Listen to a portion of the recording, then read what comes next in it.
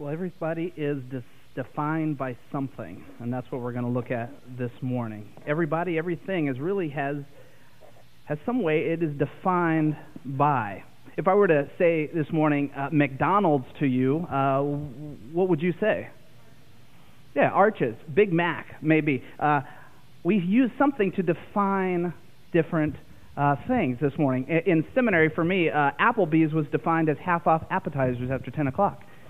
It was about twice a week. We often put a definition on just about everything and everybody. If I gave you 2 or 3 seconds and I threw out a name, you would have a word or a phrase that would define that person. I could do the same for an organization. I could do the same for an idea. And we quickly have a definition on that. Now, many times our definitions are not accurate or they don't tell the full story, but a definition often speaks into something, and usually something that's based in reality. When I first was buying computers, I learned that Dell was defined a little bit more by inexpensive computers. I don't know if that's the case anymore. That's what I found. Apple was the graphics and the video design capabilities and all that stuff I didn't know how to do, so I didn't buy one.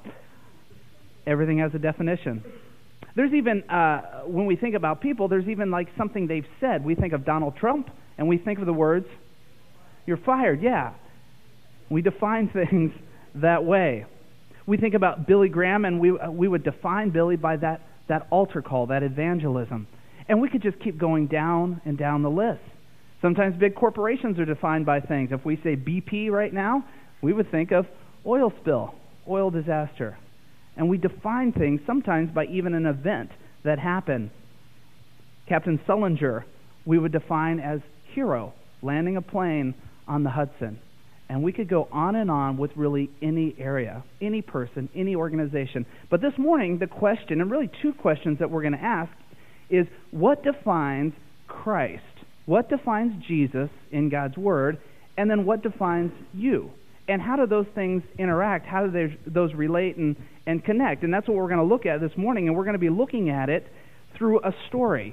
Jesus has this story that is told in the book of Luke. And so if you have your Bibles, open up to Luke chapter 19, and we're going to look at verse 1 through 10 this morning.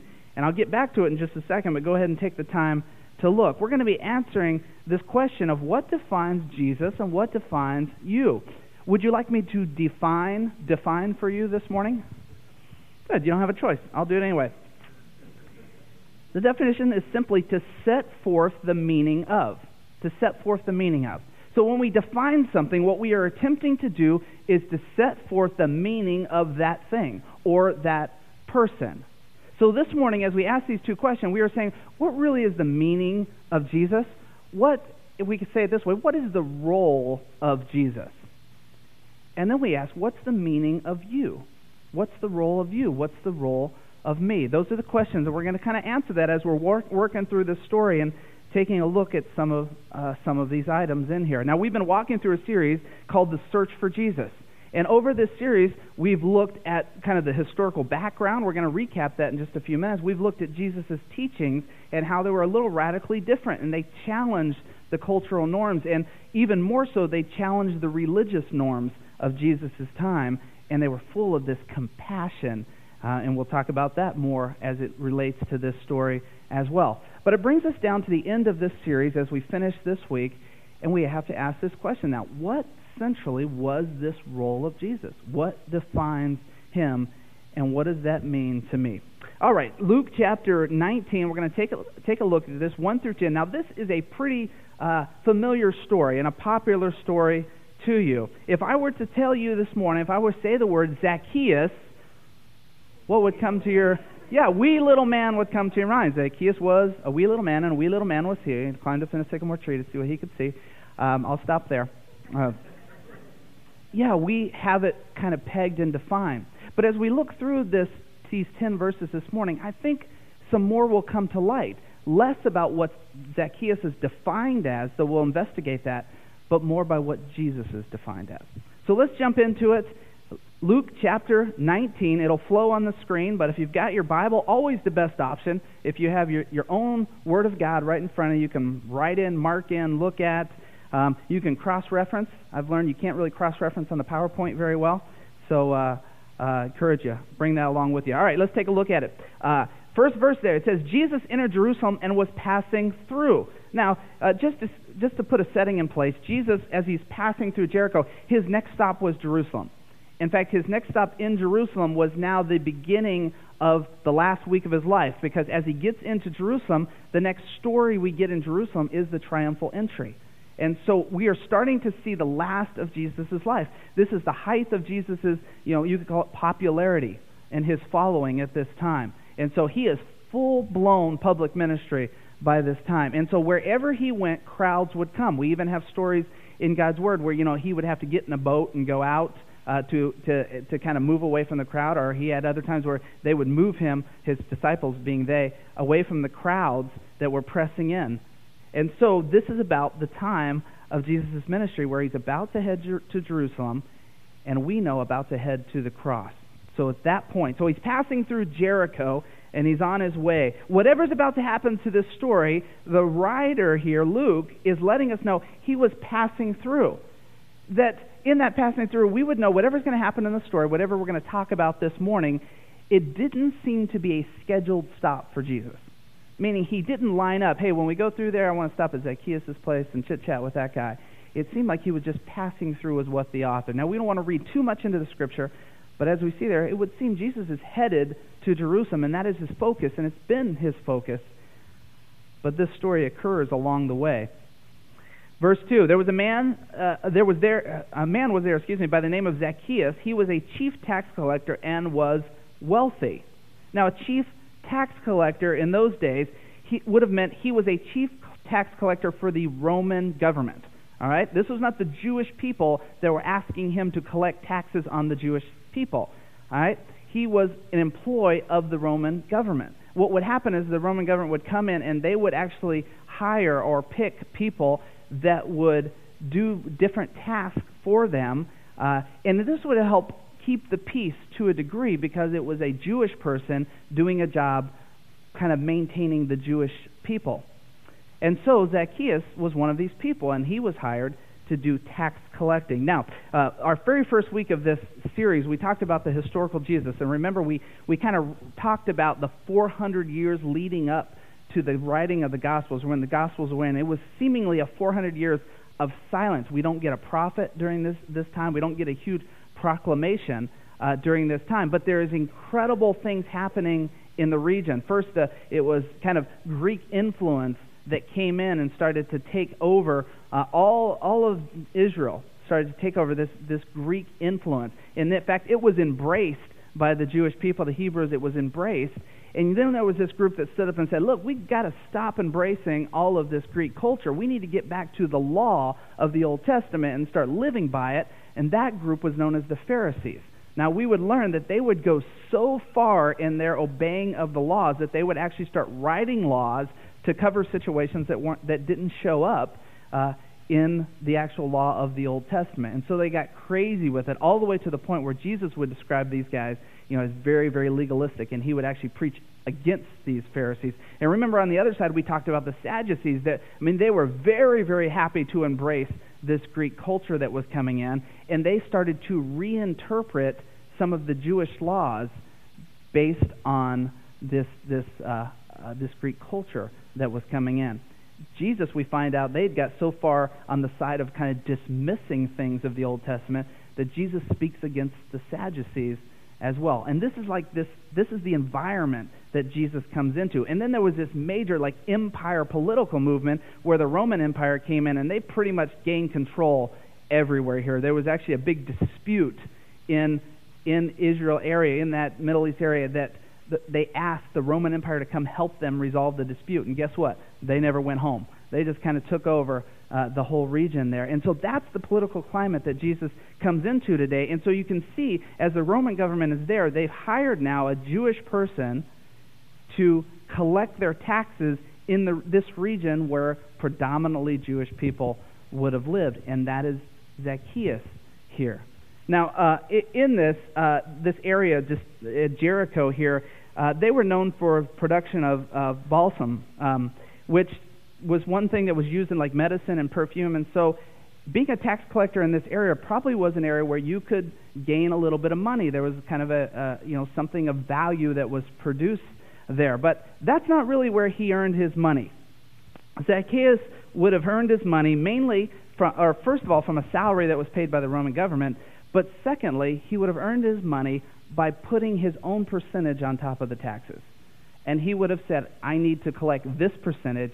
He would have sent the correct percentage on to the Roman government and kept the percentage that he added on top of it, plus he would have kept his salary. Hence, in the book of Luke here, that he was a wealthy man. And so you would gain to understand that the Jews would not have been very excited about this, that one of their own folks, hired by the Roman government, was taxing them and now just taxing the heck out of them, adding his own tax on top of it so he could get his own money and put his own money in his pocket and become a rich person here. The Roman government, they didn't care anything about Zacchaeus being a rich person, so it didn't come from the salary.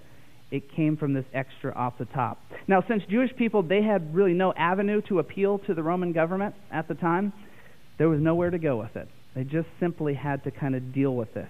And so Zacchaeus, with those folks, he was defined. He was defined by cheating people. He was defined by greed. And so you could see these people, these tax collectors, would not have been very well liked. Do you know what the name Zacchaeus means? I'll tell you. It's a Jewish name, and it actually means pure and righteous one. Pure and righteous one. Meaning that when Zacchaeus' parents named him, they had this vision of who he could be. They looked at him and they said, this is what this child that we brought into the world, this child that by God's hand we created, we want him to be pure and righteous. No doubt they would have started him off learning about God's law and going to synagogue, but somewhere it went amiss, because the definition of Zacchaeus by his people at this time certainly would not have been pure and righteous. Well, let's take a look at verse 3. It says, he wanted to see who Jesus was, but because he was short, he could not see over the crowd. Now, you, like maybe me, I've often wondered, why did he want to see Jesus in the first place? I mean, he was a tax collector. He was very wealthy. It's obvious that what God wanted him to be about, this pure and righteous, certainly did not dominate his life. Yet we find that he has this need to want to see Jesus. Now, I said just a little bit ago that this is the height of Jesus' popularity. I mean, Jesus' celebrity status had pretty much flown through everywhere by now. And so maybe it was just that reason. Maybe Zacchaeus, just being somebody who thought he was somewhat of importance, thought, I probably should see this other person that was of importance as well. Maybe for Zacchaeus, he didn't quite understand what Jesus was defined by. He just knew he was another popular person, and he was, somewhat a well-known person in his own mind, and so he wanted to see Jesus. Or the question is, was he searching for something? Had Zacchaeus come to a point in his life where he just realized that living this life of kind of cheating his own people and working every day to somehow get an advantage financially for him in this industry, it was just tiring. Was he just searching at some point saying, I'm tired of this type of life? Was he remembering even his upbringing pure and righteous, maybe his time in synagogue? Was he remembering any of that and saying, it's time for me to do a little soul searching here. It's time for me to do a little bit evaluating on my own life. I mean, we know what that's like, don't we? I mean, have you ever had that day or time where you've just kind of stopped in your life and said, man, am I going the right direction in life? What am I really accomplishing in life? What is what I strive for day after day? What really does it contribute to this world? And you've had to just kind of process with yourself about life, and you've started to think, man, I'm not sure if what I'm doing is really making a difference and impact. I'm not sure if what I'm doing really pleases God. And you start to think, what would it be different if I did this or that? That very well may have been where Zacchaeus was at. You know what the Bible calls us when we're doing that, or calls people like that? The Bible calls us lost. Lost. Now that term has come to mean something that we get a little jittery in the church about when we say lost, because when we think about the word lost, we think like, clueless, just moron, just lost, just out. They don't know what they're doing at all. But that's not the biblical definition. The biblical definition of lost is to miss out on. We actually talked about this last week, if you were here, to miss out on. And so when you say you're lost and you're seeking and you're called lost, that means you're missing out on something. That God has designed you for something. He's designed me for something very specific. And when we go day after day or year after year and we're not walking in that design, it just doesn't feel right. There's still an emptiness. There's a void. There's something that doesn't fit. And because of that, we are lost, missing out on something. We often define it only as somebody who doesn't know God at all, a non-Christian. That's the only person that can be lost. And they're lost meaning they're not going to heaven in the end. Now, all of that works into lost as well. It's clear in God's Word. But it's not the fullness of the meaning. The fullness of the meaning is when we're not on target with God, we are missing out on something. And we're lost. We may still have a relationship with God. We may be still going to heaven in the future. But we're still missing out on something. And Zacchaeus may have felt for himself, look, I grew up in synagogue. I've learned all these things. He probably memorized the Pentateuch just like all the other young Jewish boys. But maybe he's going, man, there's something missing here. Something missing. And he is lost. Well, let's take a look, continue on. So he ran ahead in verse 4, climbed a sycamore tree to see him, Jesus, since Jesus was coming that way. When Jesus reached the spot, he looked up, said to him, Zacchaeus, come down immediately. I must stay at your house today. Jesus was obviously moved by what he saw. As he walked down the path and there was this guy up in a tree looking to see Jesus. Have you ever been out at a really, really packed, or seen on TV, a really packed golf tournament? Have you ever seen these? I mean, there are a few holes that they build these grandstands up, but it's not like going into a football stadium or a baseball stadium where there's, grandstands all the way around. And so you get off on some of the, like hole 1 or hole 18, you get off those, and you will see people trying to gain a view advantage in all kinds of areas. Now, some architects have actually started building courses where they have mounds, but the ones that are not, you will see this when people are up in these trees trying to watch the golfers come by. And I often think as I'm watching, what they're seeing is they're seeing one guy, he comes, he gets on a tee, he makes one shot, then he walks down the fairway and he's 300 yards away from the guy up in the tree. But they're in the tree looking at these things. I've been there. I've seen these tree climbers there at the golf tournament. Zacchaeus is up in this tree. Jesus comes by and he is obviously moved by what he sees. I've never seen a caddy say, hey, come on down from that tree, or a golfer, come on down from the tree and carry my bag the rest of the way, and come on down, we'll have some lunch at the turn. But Jesus, he's obviously moved here. And he says, come down, Zacchaeus, from that tree. Do you know that Jesus is always moved?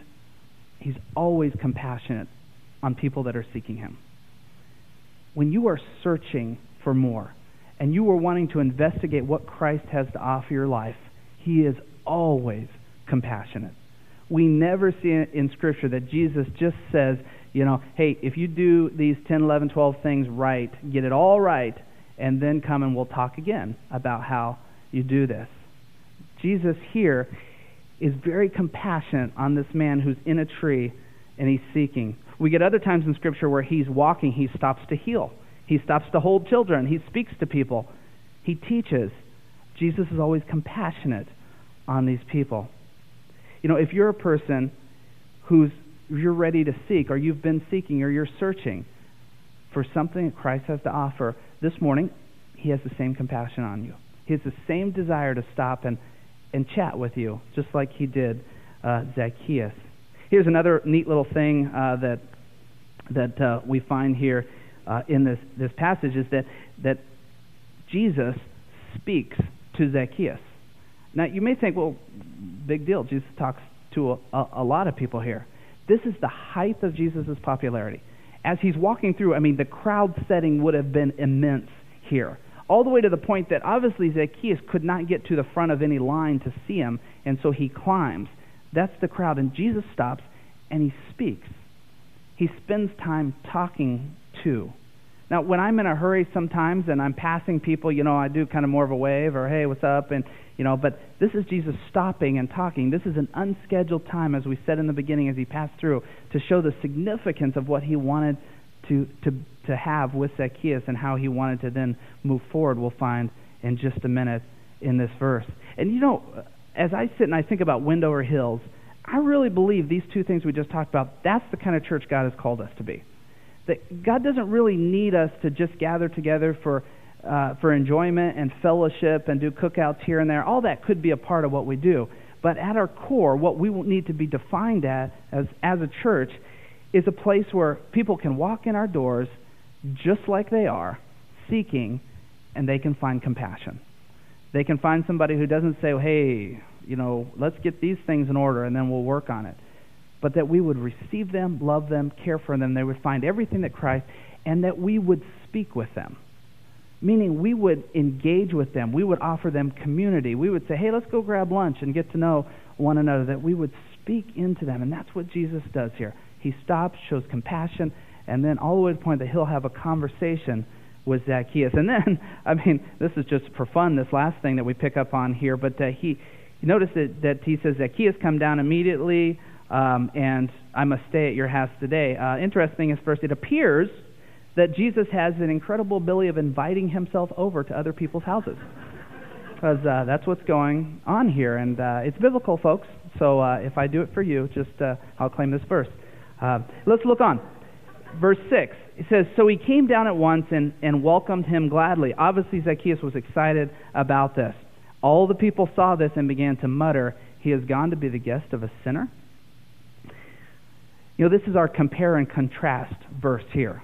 Comparing how Jesus responded to Zacchaeus, how other people must have been responding to Zacchaeus, and how they're now responding to how Jesus is responding to Zacchaeus. Now, we're going to talk about this verse in just a minute here, but it's very clear that Jesus is willing to come and to socialize with the scum of the earth, because that's what the people would have thought of Zacchaeus.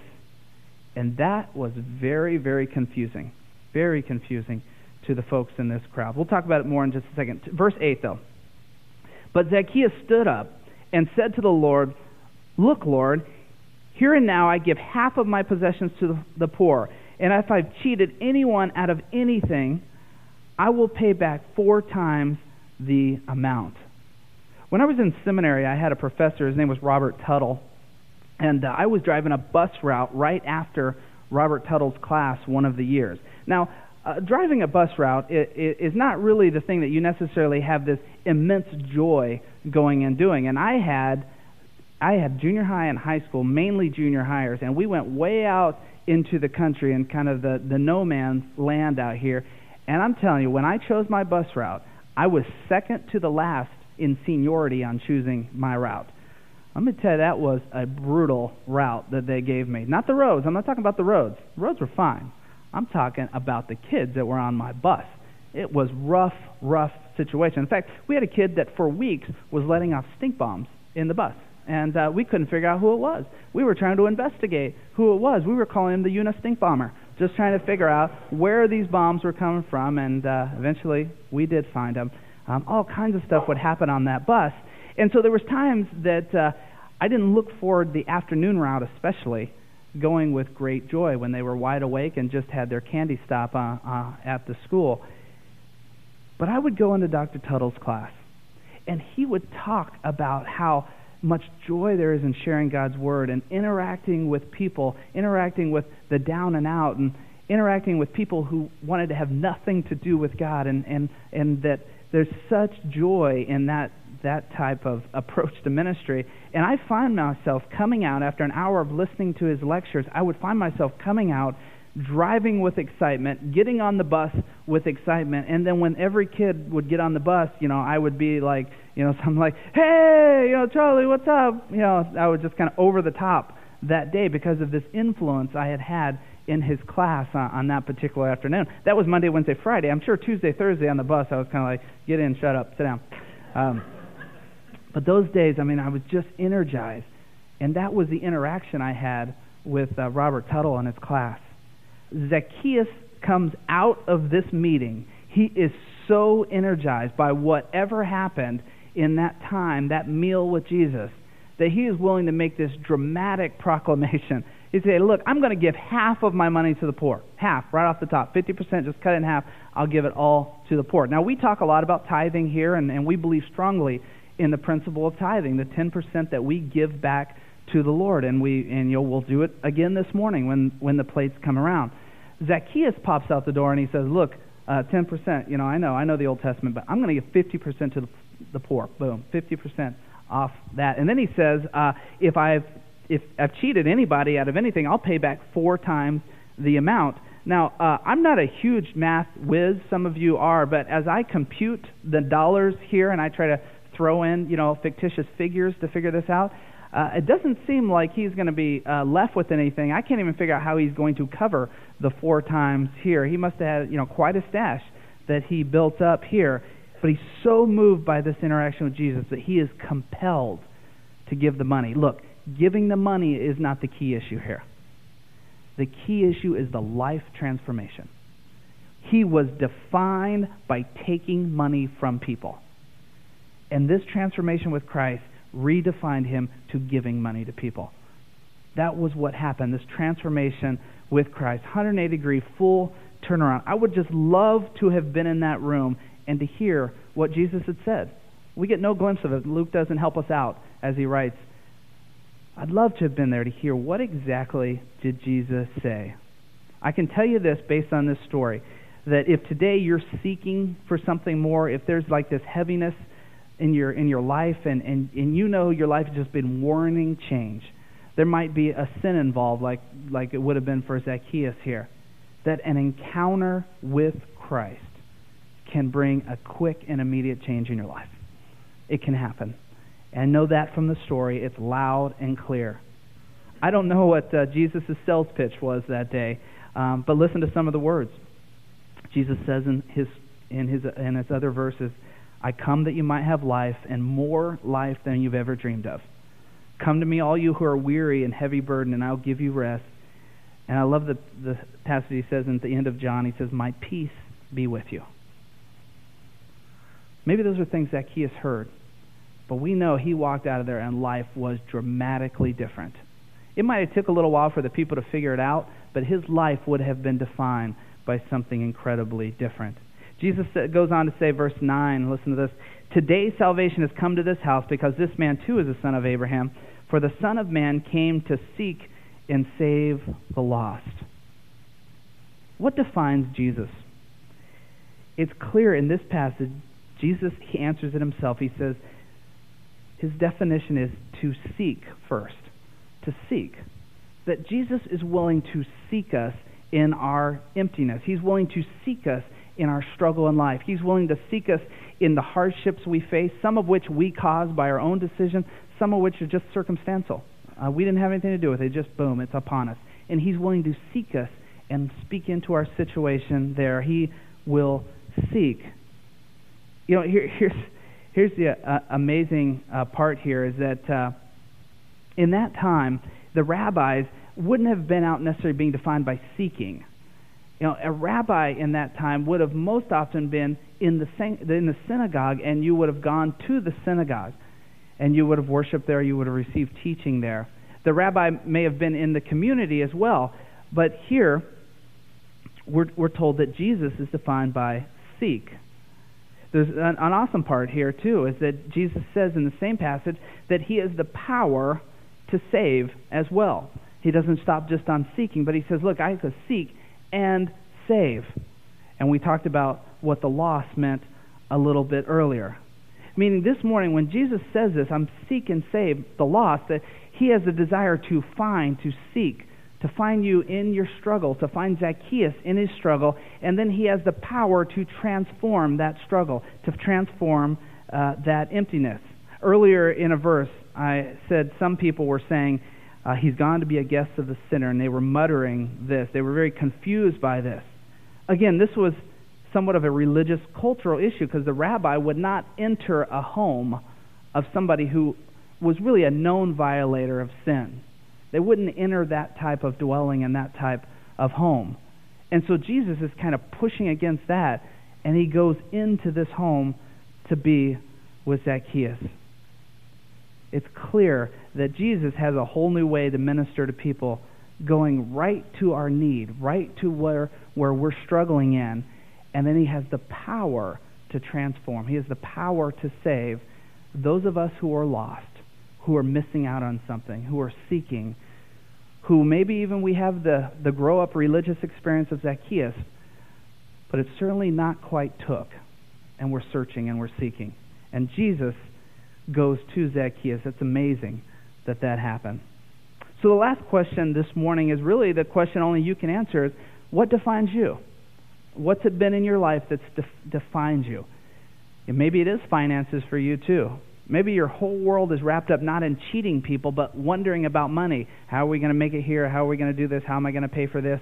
And everything that engulfs you is wrapped up in that mind. Is paying for things important? Absolutely. Does God want us to come to Him? Yeah. And He has something to offer us in that. Maybe it's worry in life. Maybe you're just a person that you just constantly can't get past worrying about things, struggling about worry. And God says, man, I have something to offer you in this. What defines your life? What is it? What is it defines you?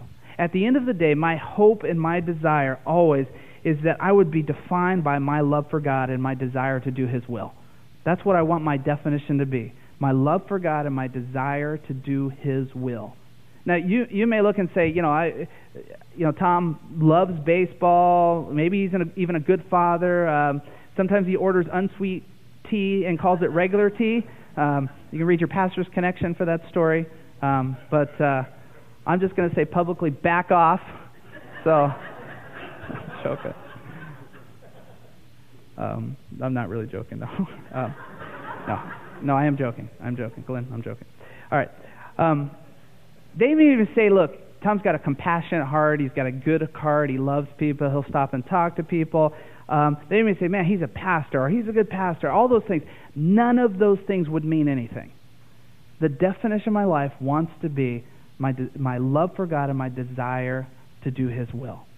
You know what? You can join me in that. It's a journey that I'm on, and you can pop right aboard the journey if you're not already on it.